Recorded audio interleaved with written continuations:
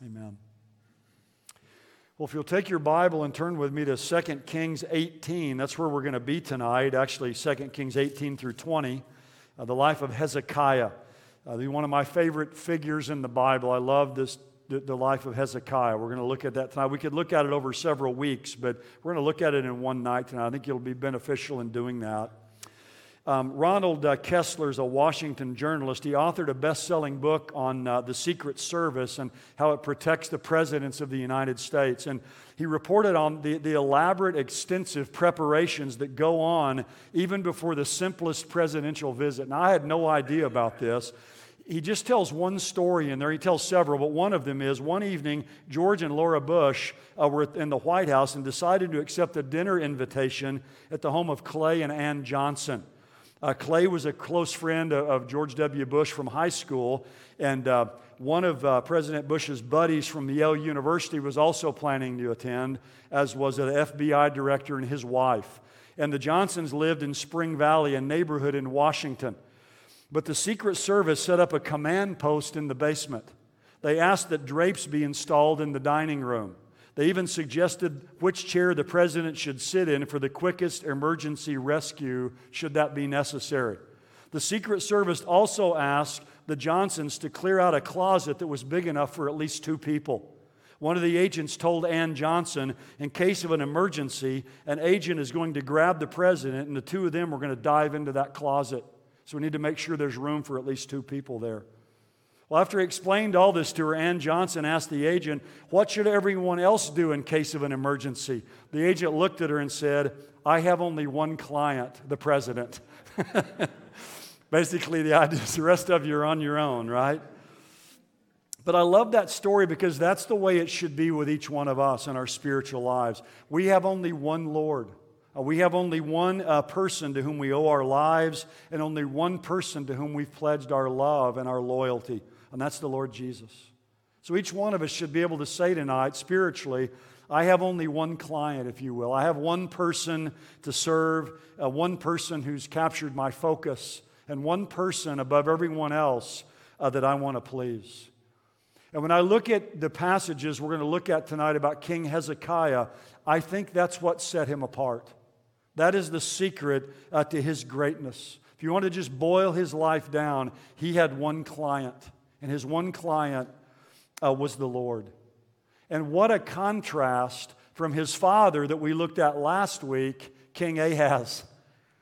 King Ahaz had all kinds of clients, didn't he? His false religion was one of his clients. The people, he was trying to please the people all the time who wanted false worship. They were his clients. The false gods were his clients, and the Assyrians were his clients. You remember, he was always trying to appease to them. So he had all kinds of clients he was trying to please. So there's a massive change. In fact, you can't imagine a greater change when his son Hezekiah takes the throne, because Hezekiah has one client, one focus in his life. Really, the way Hezekiah is presented in Scripture, he's a new David. He's the greatest king in Israel, the greatest king of Judah since King David. And there won't be another king like him in Judah. Now, we find his story in 3 main passages. And we're going to have time to look at all of them. We're going to focus at the 2 Kings 18 to 20 section.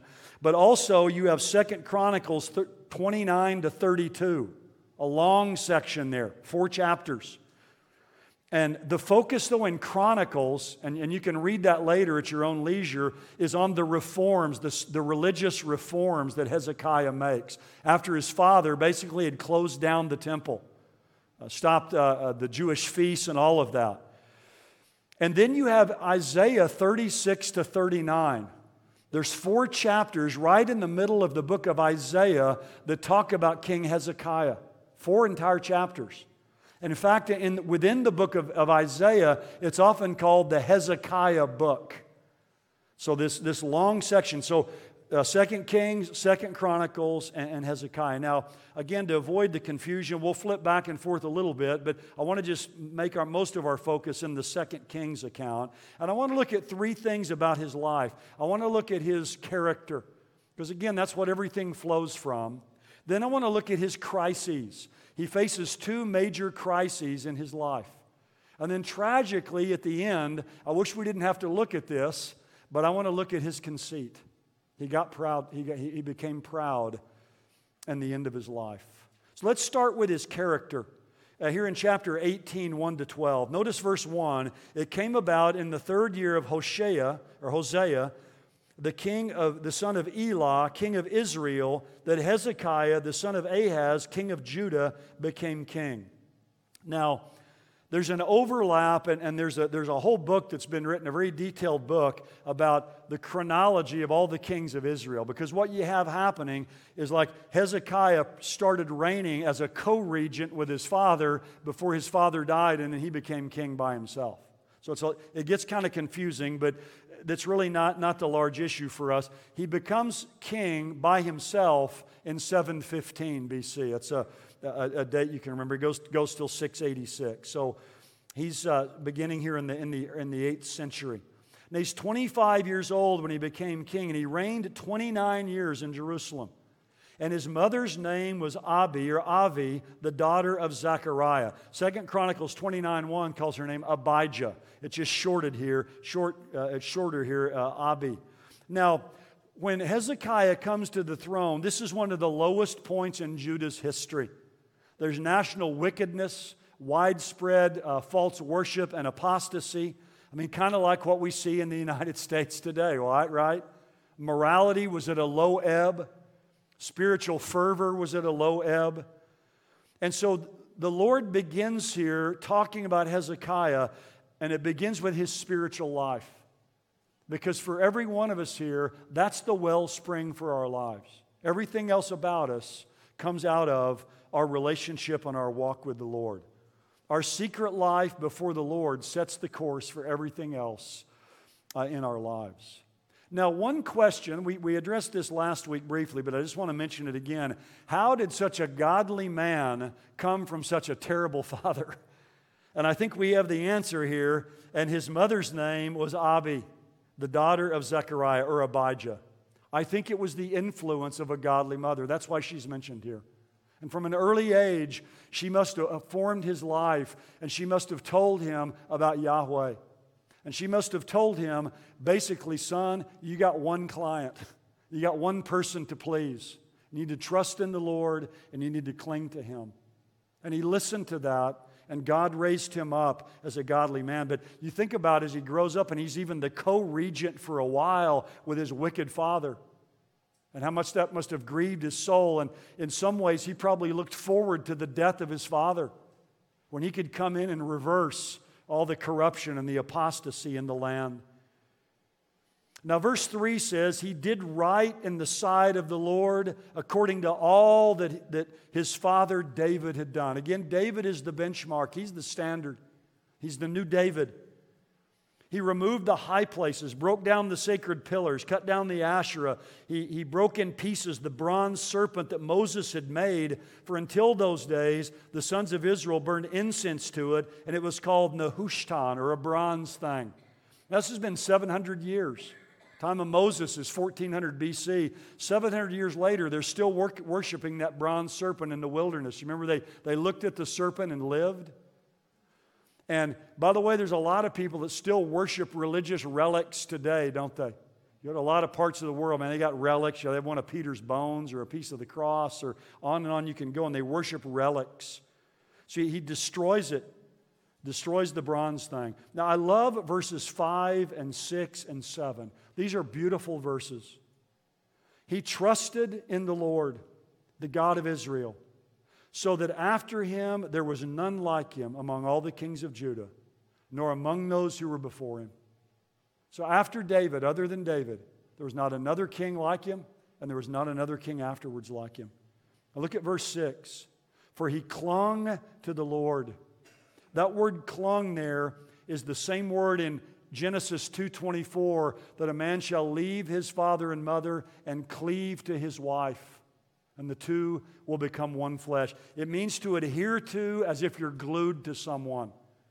And that's the way we're to be in our marriages, but that's the way we're to be in our relationship to the Lord. In fact, back in Deuteronomy 10 and verse 20, There's a great verse back there that says to the people when they come into the land, you shall fear the Lord your God, you shall serve Him and cling to Him, and you shall swear by His name. He is your praise. He is your God who has done these great and awesome things for you which your eyes have seen. He said you need to fear God, you need to cling to Him. Now remember last week what I said about Ahaz. The word Ahaz or Ahaz in Hebrew means to grasp, right? Or to hold on to. And I said last week, in fact we titled the message, Ahaz, Grasping at Straws. Because he was a man who grasped at everything. And so I called the message this week, Hezekiah, a God grasper. Because rather than grasping at straws, he clung to the Lord. He grabbed onto the Lord and he held on to Him. He was grasping for the Lord. And so that's what makes him great. And then look at verse 7. And the Lord was with him wherever he went, he prospered. So he trusts in the Lord. He clings to the Lord. And because of that, the Lord prospers him and the Lord blesses him. Now, we're not going to focus on the 2 Chronicles passages so much, but I want to just mention quickly, if you read those passages, you'll find out that he cleansed the temple. In fact, he reopens the temple. It's been closed. He reopens the temple. He consecrates and cleanses the temple. They celebrate Passover, but they celebrate it a month late because it takes them so long to get the temple cleared out. They hadn't celebrated Passover for many, many years. He commenced and organized the temple ministry. He's focused on the worship of Yahweh. It's the first thing he does is gets the people's hearts focused on the Lord and his own heart as well. So there's a lot of religious reforms that he brings about. But I want to focus on the king's account, which is kind of some of these dramatic events in his life. Now, notice it says in verse 7 of chapter 18, and he rebelled against the king of Assyria and did not serve him. Now remember, his father Ahaz had a pro-Assyrian policy. You remember that? You remember the northern kingdom of Israel and Syria? They wanted to rebel against the Assyrians, and they tried to get Ahaz to go along, and he wouldn't. He was a client state or a vassal, basically, of Assyria. Hezekiah comes to the throne, and he says, I'm not going to bow down to the Assyrians any longer. So he throws off the yoke of the Assyrians. And I love this. Hezekiah, that name means the Lord strengthens. And his life and his reign were true to his name because the Lord strengthened him greatly. We see in verse 8 that unlike his father Ahaz, remember Ahaz got defeated by his enemies. Look at verse 8. He defeated the Philistines as far as Gaza and its territory, from watchtower to fortified city. He defeated the Philistines unlike any king since King David, is the way it's presented. He's the new David. He's whipping up on the Philistines. And he does a lot of great things. God's hand of blessing is on this man. In fact, we won't turn there, try to not turn there too many times, but go over to 2 Chronicles 32. You might keep a marker there because we'll go back and forth just a little bit because there's a few things in Chronicles that aren't in Kings. But let me read 2 Chronicles 32:27. It says, Now Hezekiah had immense riches and honor, and he made for himself treasuries for silver, gold, precious stones, spices, shields, all kinds of valuable articles. Storehouses also for the produce of grain, wine, and oil, pens for all kinds of cattle, and sheepfolds for the flocks. And he made cities for himself, acquired flocks and herds in abundance, for God had given him very great wealth. It was Hezekiah who stopped the upper outlet of the waters of Gihon and directed them to the west side of the city of David. And Hezekiah prospered in all that he did. God's hand of blessing is on this man as he serves the Lord and puts him first. Down in 2 Kings 20:20, we read about his great feat of engineering. In fact, we were just in Israel a few weeks ago. Some of the folks walked through Hezekiah's tunnel. He took water from the Gihon spring outside the city of Jerusalem and built a tunnel to bring the water inside the city to the pool of Siloam. And it's 1,777 feet long, and they started at each end through solid rock and met in the middle. And they were just a couple feet off when they met. there in the middle. So it's a massive engineering feat. Then they covered up the Gihon spring so the Assyrians wouldn't know it was there. That way they had a supply of water because he knew a siege was coming when he threw off the yoke of the Assyrians. So he's a man who's blessed by God. And then when you get down to verse 9 through 12, I'm not going to read that, but what that talks about is how the northern kingdom was destroyed by the Assyrians in 722. So Hezekiah is reigning with his father Ahaz when the Assyrians come in and take the northern kingdom of Israel. They take the city of Samaria. Now, I think the reason that's here is because it shows how bold Hezekiah was to revolt against the Assyrians. And these are the people that just came and took Samaria in the north and carried the northern kingdom away. So it's reminding us these weren't people that you wanted to mess with, yet Hezekiah says, I'm not going to serve you any longer. Now, that's his character, and that's God's blessing upon this man. Now, Hezekiah experiences some crises in his life, and I want to look at how he handles these. Now, go over to 2 Chronicles again, to the end of chapter 31. The very end of 31, the beginning of 32. This is really instructive. This is good stuff here, and a lot of us are going to be able to relate to this. Look at the end of 2 Chronicles 31. It's verse 20. It says, Thus Hezekiah did throughout all Judah. He did what was good, right, and true before the Lord his God. And every work which he began in the service of the house of God, in law and in commandment, seeking his God, he did with all of his heart, and he prospered. This guy wasn't just going through the motions with this stuff. He did it with all of his heart. Now, and it says, and he prospered, and the next thing you'd expect to read here is, and Hezekiah was such a godly man, God gave him peace, and he never had a problem the rest of his life. Look at chapter 32, verse 1. After these acts of faithfulness, Sennacherib, king of Assyria, came and invaded Judah, besieged the fortified cities, and thought to break into them for himself. After all this faithfulness, Sennacherib invades Judah and comes against Hezekiah. You'd think it'd say, after all these acts of unfaithfulness, Sennacherib comes. But it's after these acts of faithfulness, God allows Sennacherib to come. You say, well, why did God do that? Well, if you go over to chapter 32 and verse 31, we might get a little bit of a key to this. It says, even in the matter of the envoys of the rulers of Babylon, who sent him to inquire the wonder that had happened in the land, God led him alone only to test him, that he might know what was in his heart. So it may be God is allowing these things to see what's really in his heart. So he's going to experience two crises basically in the same year, back to back. There's a siege that the Assyrians bring, and then he's going to get sick to the point of death, that God's going to have to do a miracle to heal him. So enemies come against him and besiege him, the most powerful nation in the world of that day, and then he gets sick. Now go back to 2 Kings again, 18:13, and it says, in the 14th year of King Hezekiah, and this is 701 BC. So he's been reigning now 14 years. A lot of good stuff's been happening. Sennacherib, king of Assyria, came up against all the fortified cities of Judah and seized them.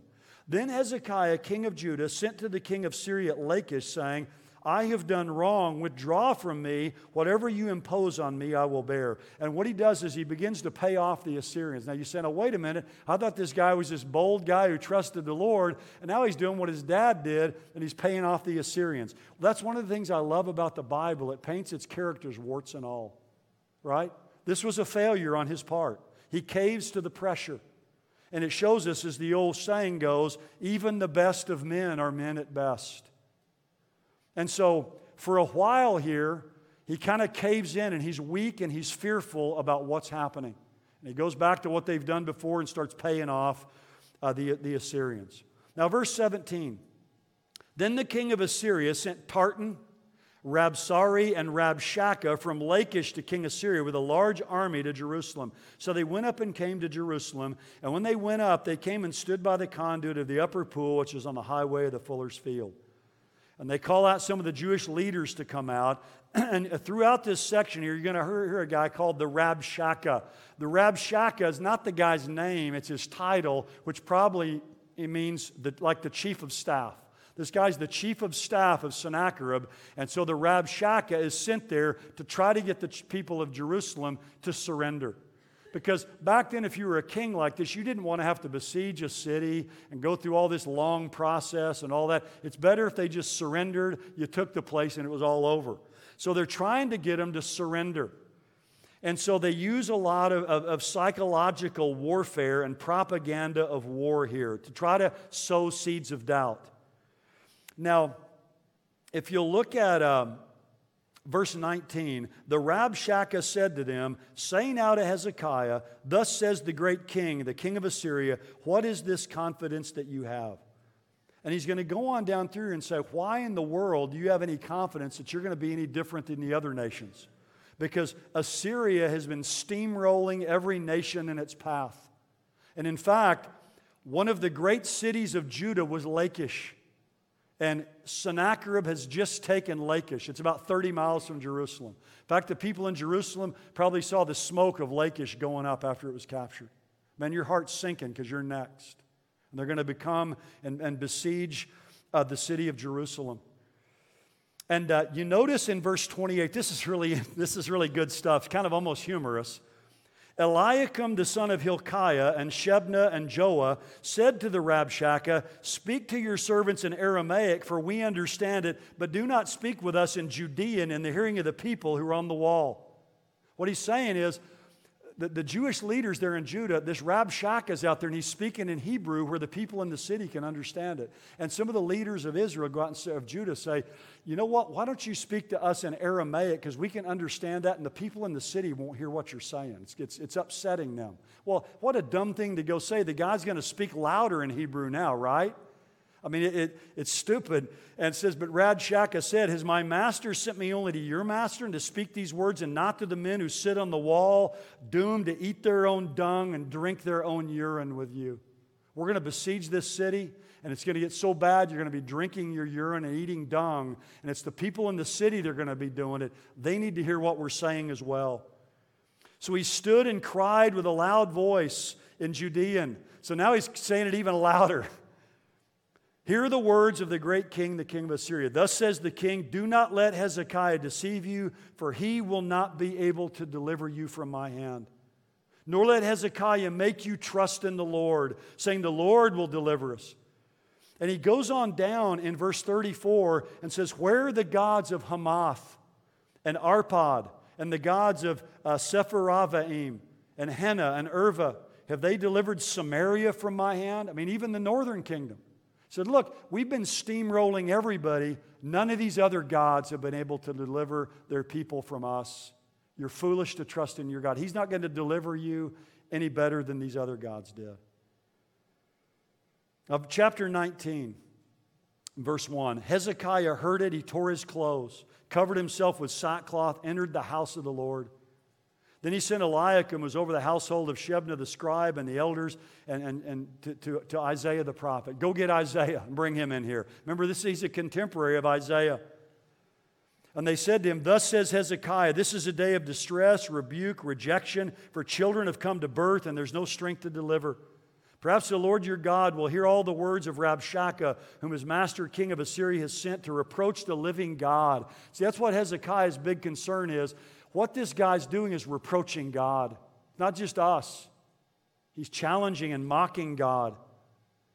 And Isaiah, Hezekiah sends him to Isaiah to pray. Isaiah comes back, and in verse 6, Isaiah said, "Thus you shall say to your master, thus says the Lord, do not be afraid because of the words you have heard, with which the servants of the king of Assyria have blasphemed me. Behold, I will put a spirit in him so that he will hear a rumor and return to his own land. I will make him fall by the sword in his own land." He's going to head out and he's going to be killed back in his own country. Now then the Rabshakeh comes again. And he goes through again down in verses 12 and 13 and talks about all the countries they've been running over. Now none of their gods were able to deliver them. Now I love verse 14. Hezekiah took the letter from the hand of the messengers. The Rabshakeh, the Sennacherib, has given him a letter that's outlining what they better do. And Hezekiah took the letter from the hand of the messengers and read it and went up to the house of the Lord. He goes to the temple and he spread it out before the Lord. And I love that. It's like Hezekiah spreads out this letter and he looks up at God and says, God, do you see what they're saying right here? Well, of course God knows what's in it, right? You don't have to spread it out for God, but sometimes that's a beautiful way to pray, to just spread it out and say, Lord, do you see this problem I've got, the situation I'm in? And he calls out to God, and Hezekiah prayed before the Lord. And he said, O Lord, the God of Israel, who art enthroned above the cherubim, Thou art God, Thou alone, of all the kingdoms of the earth. Thou hast made heaven and earth. Incline your ear, O Lord, hear and open your eyes, O Lord, and see and listen to the words of Sennacherib, which he's sent to reproach the living God. Truly, O Lord, the kings of Assyria have devastated the nations and their lands. I mean, he's a realist. He's saying, look, these guys are wiping everybody out. They've cast their gods into the fire, for they were not gods, but the work of men's hands, wood and stone, so they've destroyed them. And now, O Lord our God, I pray, deliver us from the hand, that all the kingdoms of the earth may know that you alone, O Lord, are God. Saying, God, don't let him say this stuff about you. Show him that you're the true God. I love verse 20. Isaiah, the son of Amoz, sent to Hezekiah, because you have prayed to me about Sennacherib, king of Assyria, I've heard you. That's a good thing right there to just pause and think about. It's because he prayed, God's going to deliver. And that's what we need to do when we face the troubles of life. God answers and hears us when we pray. And he goes down here and he says a lot of things, but I love my favorite part's down in verse 25. This is what Isaiah is saying here about Sennacherib, the Assyrian king.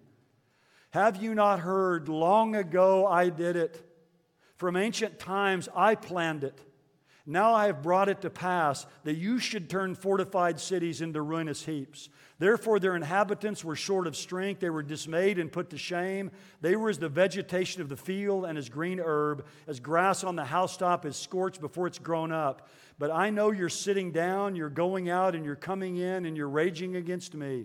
Because if you're raging against me, because your arrogance has come up to my ears, I will put my hooks in your nose, my bridle in your lips, and I'll turn you back by the way you came. What God is saying to Sennacherib here is, Sennacherib, long ago I did it. From ancient times I planned it. All these places that you've conquered, I'm the one who did it.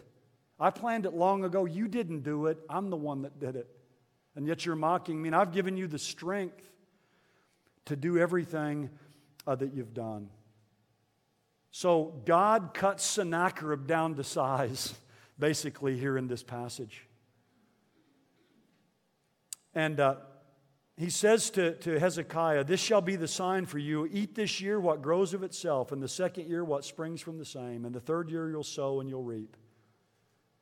Now down in verse 34, God says, for I will defend this city to save it for my own sake and for my servant David's sake. And verse 35, then it happened that night. Angel of the Lord went out, struck down 185,000 in the camp of the Assyrians. And when men rose early in the morning, behold, all of them were dead. So Sennacherib, king of Assyria, departed and returned home and lived in Nineveh. Now, what's interesting is in the British Museum in London, you have something called the Taylor Prism. It's the man who discovered it. And one of on the Taylor Prism are the annals of Sennacherib. And the Assyrians back then kept detailed account of their dealings with other nations, especially their military campaigns. And on this, written in the Akkadian language, is the account of Sennacherib at Jerusalem. And here's what he said. As for the king of Judah, Hezekiah, who had not submitted to my authority. That's interesting. That's exactly what the Bible says. I besieged and captured 46 of his fortified cities, along with many smaller towns taken in battle with my battering rams. I took as plunder 200,150 people, both small and great, male and female, along with a great number of animals, including horses, mules, donkeys, camels, oxen, and sheep. As for Hezekiah, I shut him up like a caged bird in his royal city of Jerusalem. Everything he said so far is true. I then constructed a series of fortresses around him. I did not allow anyone to come out of the city gates. His towns which I captured, I gave to the kings of Ashdod, Ekron, and Gaza. Now, what's interesting here is the tribute here given by Hezekiah is mentioned earlier, that Hezekiah paid him money and gold and all this that's mentioned here in this passage. But nothing is said in the annals of Sennacherib of him ever capturing the city of Jerusalem. Now, there's no way he would have left that out if he did. I mean, that would have been the greatest victory of all of them. He never says that his army got wiped out. He never says he went back home because of that. It just never says what happened to Jerusalem, which is a massive omission because he's got the place under siege. He's constructed fortresses around it. Nobody can come in and go out. He's shut up like a bird in a cage, and all of a sudden you just kind of pass off to another topic in the annals of Sennacherib. So even the annals of Sennacherib certainly imply something amazing happened so that, that Sennacherib was thwarted in his efforts to take the city of Jerusalem. So even history bears this out. It's interesting how much these things are supported by Scripture. There's a great poem. I won't read it all. You can look it up if you like poems. It's called The Destruction of Sennacherib by Lord Byron. It's beautiful. It's about 6 stanzas. Let me just read the first and the last one. But it says, "The Assyrian came down like the wolf on the fold. His cohorts were gleaming in purple and gold. The sheen of their spears was like stars on the sea when the blue waves rolled nightly on deep Galilee." And then the last verse says, "The widows of Asher or Assyria are loud in their wail, and the idols are broke in the temple of Baal. And the might of the Gentile, unsmote by the sword, has melted like snow in the glance of the Lord." And these Assyrians out there in one night, they just melt like snow in the glance of the Lord. One angel, and notice it says, the angel of the Lord, just took one, goes out and kills 185,000 Assyrians in one night. Actually, Josephus mentions this in his writings. Herodotus, the Greek historian, says what happened is a bunch of mice came and ate all the implements, the shields and all this stuff of the Assyrians, so they didn't have things to defend themselves and got defeated in a battle. Now that's pretty preposterous. I mean, that'd be a lot of mice, wouldn't it? I mean, a lot of eating. You think you could kill the mice off. But so what I'm saying, though, even Herodotus, this Greek historian, recognized something unbelievable happened. But he has to come up with some natural explanation about mice eating things. Notice what it says in verse 36. "So Sennacherib, king of Assyria, departed, he returned home, and he lived at Nineveh." Of course, that's the capital of Assyria. Then verse 37, "It came about as he was worshiping in the house of Nisroch, his god, that Adramelech and Sharezer killed him with the sword." Those are 2 of his sons. "And they escaped into the land of Ararat, and Esarhaddon his son became king in his place." So when he gets back home after some period of time, he's worshiping his god Nisroch in the temple, and 2 of his sons, probably jealous because he's favoring the other son, come and assassinate him, and they flee, and his other son becomes a ruler in his place. And it's exactly what Isaiah prophesied. And I like the way one person states this. It says, "The king who mocked Hezekiah's God as unable to protect him was killed in the house of his God who was unable to protect him." You see the irony there? You're making fun of Yahweh. Yahweh can't protect you. Yet he gets killed in the very temple of his own God, who's not able to protect him. People think God doesn't have a sense of humor. I mean, look at the turn there. The irony of this is he's killed in the temple of his God. So that was quite a crisis that Hezekiah undergoes. Now, chapter 20, in those days, Hezekiah became mortally ill. Now, actually, his illness here comes before the Assyrians come to besiege the city, or during that time. It's actually out of order chronologically. We know that because look down in verse 6. Hezekiah prays to God when he's mortally ill, and the Lord says, "I will add 15 years to your life and will deliver you in this city from the hand of the Assyrian." So obviously this happens before the Assyrians are there at the city, or at least before the Lord destroys their armies. So if you want to put it in chronological order, what happens is Hezekiah is this faithful man to God, and he gets mortally ill, and God sends the prophet Isaiah in, verse 1, and says, "Set your house in order, for you will die and not live." So he starts reigning at age 25, and this is about 15 years into his reign. So he's about 40 years of age. The Lord tells him, "You're going to die and you're not going to live." And he turned his face to the wall and prayed to the Lord, saying, "Remember now, O Lord, I beseech you, how I've walked before you in truth with a whole heart and have done what's good in your sight." And Hezekiah wept bitterly. And it came about when Isaiah had gone out of the middle court, the word of the Lord came to him, "Return and say to Hezekiah, thus says the Lord God, I've heard your prayer, I've seen your tears, I will heal you. On the third day you'll go up to the house of the Lord." God gives him 15 more years to live, and God delivers him from the Assyrians. And I love this. Hezekiah, when he hears this, because remember it says it's not till the third day he's going to get well. So he didn't get well immediately, and he asked God for a sign that he's going to do it. Remember his father Ahaz? Remember when Isaiah went to him and said, "Ask for a sign, whatever you want." And he wouldn't ask for one, remember, because he'd already made his plans to have the Assyrians come help him.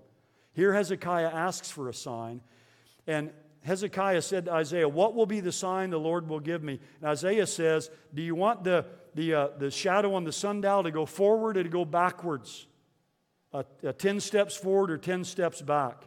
Hezekiah said, "It's easy for it to decline 10 steps. Let it go backward 10 steps." So in other words, let time go backward, if you will. Now, the Lord does this, and people have wondered, now, was this the sun that was actually moving, or just God just made the shadow move?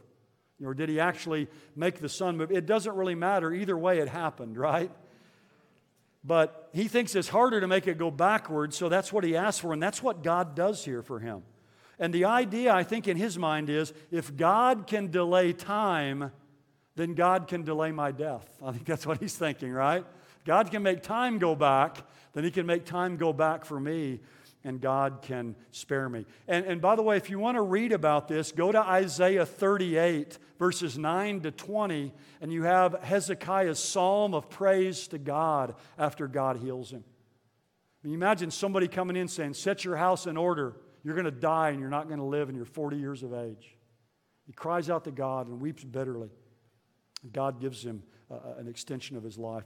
I like this. My friend Tim LaHaye, I was talking to him one time, and when he was 75 years of age, he prayed a prayer. He said this publicly, but I was talking to him in private, and he told me about it. He said that when he was 75, he asked God one time, went to God based on this prayer, and asked God for another 15 years to live.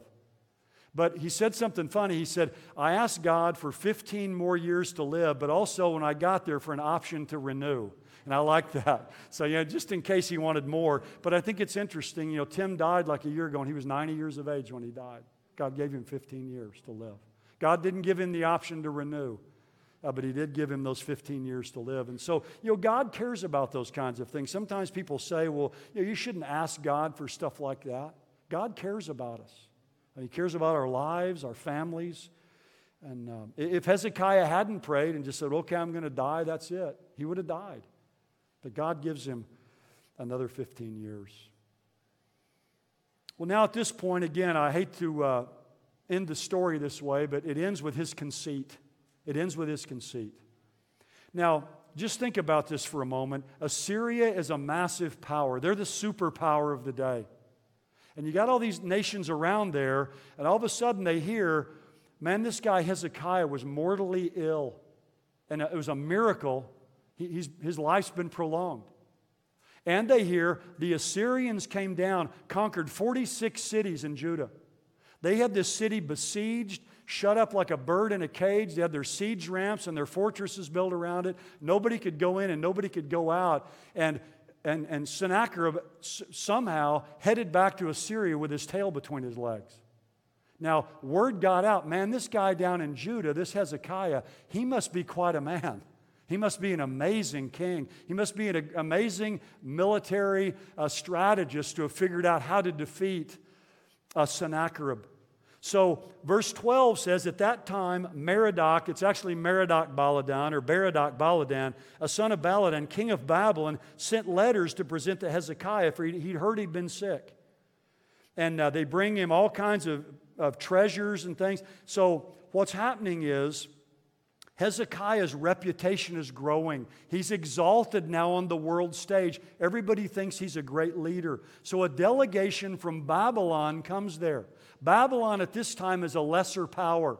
They're going to rise later, but they're lesser. Assyria is the great power. Probably this Merodach Baladan guy thinks, man, if that guy can take care of Assyria like that, I want to be in an alliance with him. So he's coming there probably seeking an alliance with Hezekiah because he realizes that he has great power.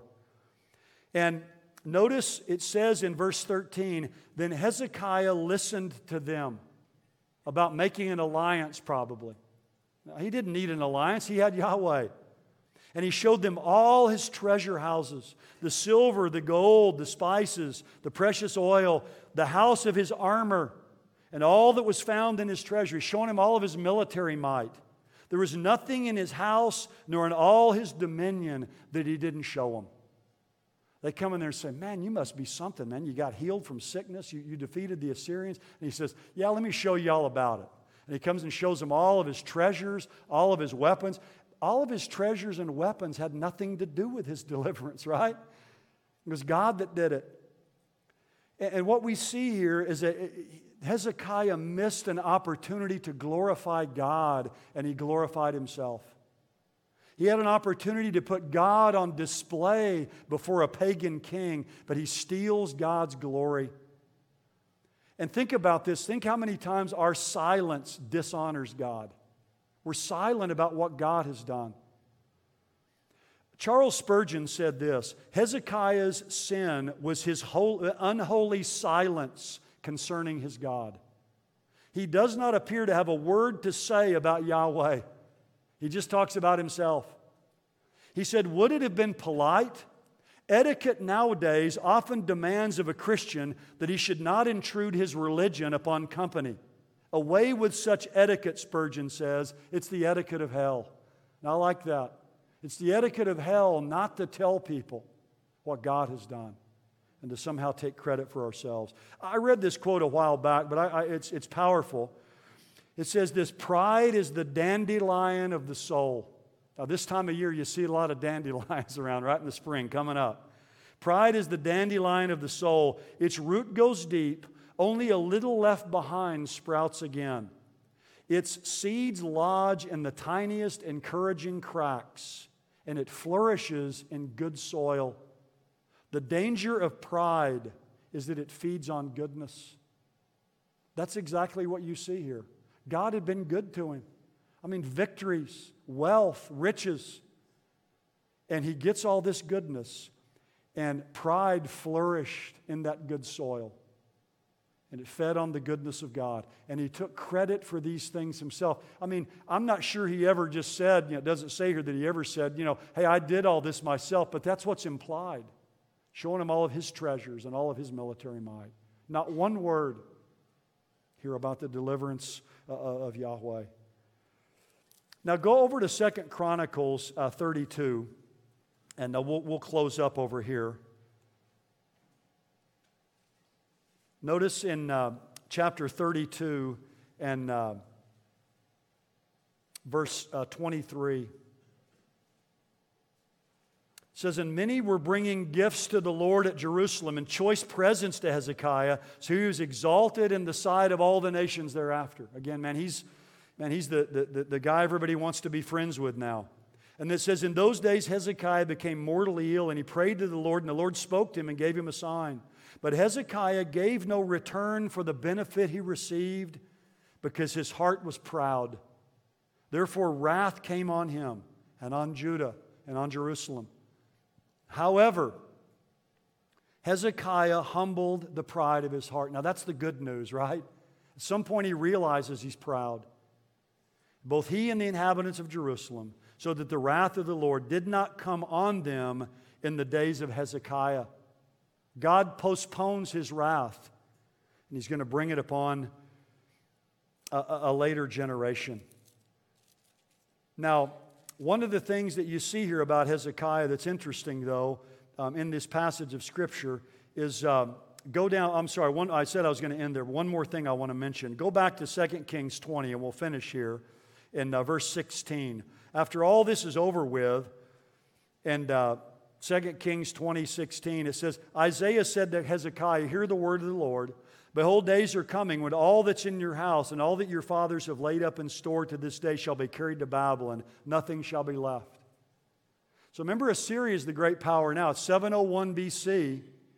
It's about 100 years later, the Babylonians are going to come with Nebuchadnezzar and haul the southern tribes of Judah away. So Isaiah says, you know, Hezekiah, you're real free to show the Babylonians everything here. One of these days, they're going to come and take it all away. And some of your sons who shall issue from you, whom you shall beget, shall be taken away. Now, it wouldn't be his sons, but his relatives. And they shall become officials in the palace of the king of Babylon. Then Hezekiah said to Isaiah, the word of the Lord which you've spoken is good, for he thought, it is not so if there shall be peace and truth in my days. Now, the rest of the acts of Hezekiah and so on are there. Now, he tells him, look, because of what you've done here, God is going to come and the Babylonians are going to take away everything that's here, but it's not going to happen in your day. It's going to happen in the days of your children and your descendants. And Hezekiah says, it's good what's happened here. If it is not so, there will be peace and truth in my days. So that's their problem. It's good. It's not going to happen during my time. It's going to be with them. Now, that's a very callous way to view life, isn't it? It's kind of people have called it the Hezekiah syndrome. Kind of like, we care about our time and our lives and our generation, but not the generation and what's going to happen to people after us. You say, well, man, I thought Hezekiah was the best king since David. He is. But the best of men are men at best. And I'm glad these things are in here. I mean, look at David. He was the greatest king. He's the benchmark. What did he do? He committed murder and adultery. Hezekiah, he gets afraid the one time and gives a lot of money to the Assyrians. At the end here, he becomes prideful. He's pretty callous about the future generations and what's going to happen to him. He's just thinking about himself. But in spite of all of that, you go back and the overall analysis of his life is he trusted in the Lord. He clung to the Lord. The Lord was with him and the Lord prospered him. That's the overall synopsis of his life, even though he had failures. So that's what we want to emulate. We want to trust in the Lord. We want to cling to the Lord. Like Hezekiah, we want to have one client. One person we want to please. One person that our life is focused upon. And we're going to fail like Hezekiah did. But even when he was exalted in pride, what does it say? He humbled himself. Came back and humbled himself before the Lord. Now Hezekiah, the greatest king since King David, and he gives birth to the worst king that Judah ever has, Manasseh. And that's who we'll come and pick up and look at next time. Well, let's pray together. Father, we come to you, and certainly we live in a low ebb today in our country, morally and spiritually. A lot of apostasy and immorality, turning away from you. And Father, we need people like Hezekiah to rise up, people that trust in you and cling to you. So Father, I pray that you'd help us to be those people in our generation, that you can prosper us wherever we go. Father, whenever we fail like Hezekiah did, may we humble ourselves before you. God, may each of us here tonight take this to heart, the things we've studied here tonight. May it be the goal of our life to cling to you, to be God graspers, not grasping at straws like Ahaz, but to grasp for you, to have one client, to have one focus in life, that is to serve you and to please you, our great God. Father, help us to be faithful in our time like Hezekiah was in his, so you can be pleased through us. And Father, again, as we see these godly men having such ungodly sons, I just pray for all of us here, Lord, and for our children and our grandchildren, again, that you'd bless them, Lord. We can't turn their hearts to you, but we pray that we can be an example and not do anything in our lives to put up a stumbling block, but that they can see in our lives a person who clings to you and trusts in you. So we can do our part, Father, to see a work of grace done in their lives. Father, we commit ourselves to you now for the rest of this week. May your blessings be with us, we pray in Jesus' name.